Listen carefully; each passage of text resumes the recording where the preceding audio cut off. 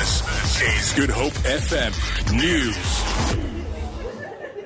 The Institute for Security Studies says government's decision to withdraw from the International Criminal Court should have gone through Parliament for ratification first. Justice Minister Michael Masuta announced today government was pulling out of the ICC.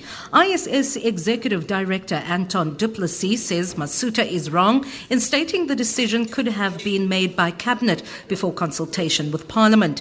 Du Plessis says the timing is extremely suspicious because of the start of a government appeal to the Constitutional Court on the Omar al-Bashir matter. He says the Constitutional Court would likely have upheld the Supreme Court of Appeal's judgment against the government. The DA earlier said it would approach the courts to have the decision to withdraw from the ICC set aside.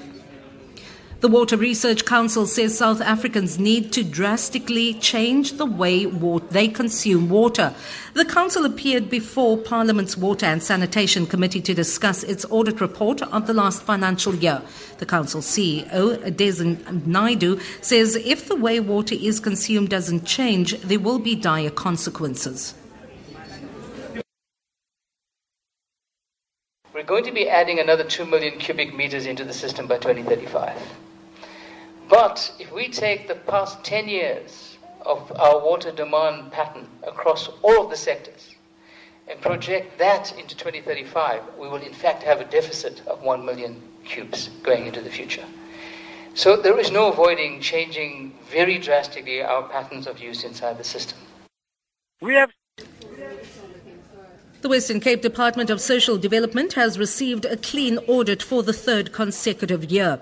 Provincial Minister Albert Fritz presented the department's annual report today, saying it is a reflection of how the allocated budget of nearly 2 billion rand was used to improve social services. He says over 6 million people, especially children, the elderly and people with disabilities, were assisted through various projects. Fritz says a large portion of the budget was allocated to NGOs, childcare and protection services, early childhood development services and youth centres, among others.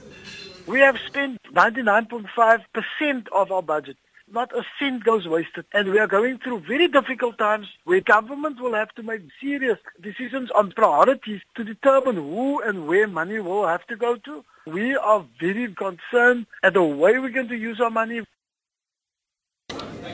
British police have arrested a teenager under terrorism laws following the discovery of a suspicious item on a London Underground train near the Canary Wharf Financial District in London. Officers discharged a stun gun during the arrest of the 19-year-old who was detained on suspicion of preparing terrorism acts. The station was evacuated and bomb squad officers carried out a controlled explosion to make the item safe. Britain is on its second highest threat level of severe, meaning an attack is considered highly likely. The rand is trading at 14 rand 3 to the US dollar, 17 rand 11 to pound sterling, and 15 rand 27 to the euro. Gold is trading at $1,267 an ounce. The price of Brent crude oil is at $51.35 a barrel. For Good Hope FM News and Traffic, I'm Vanya Kluter-Collison.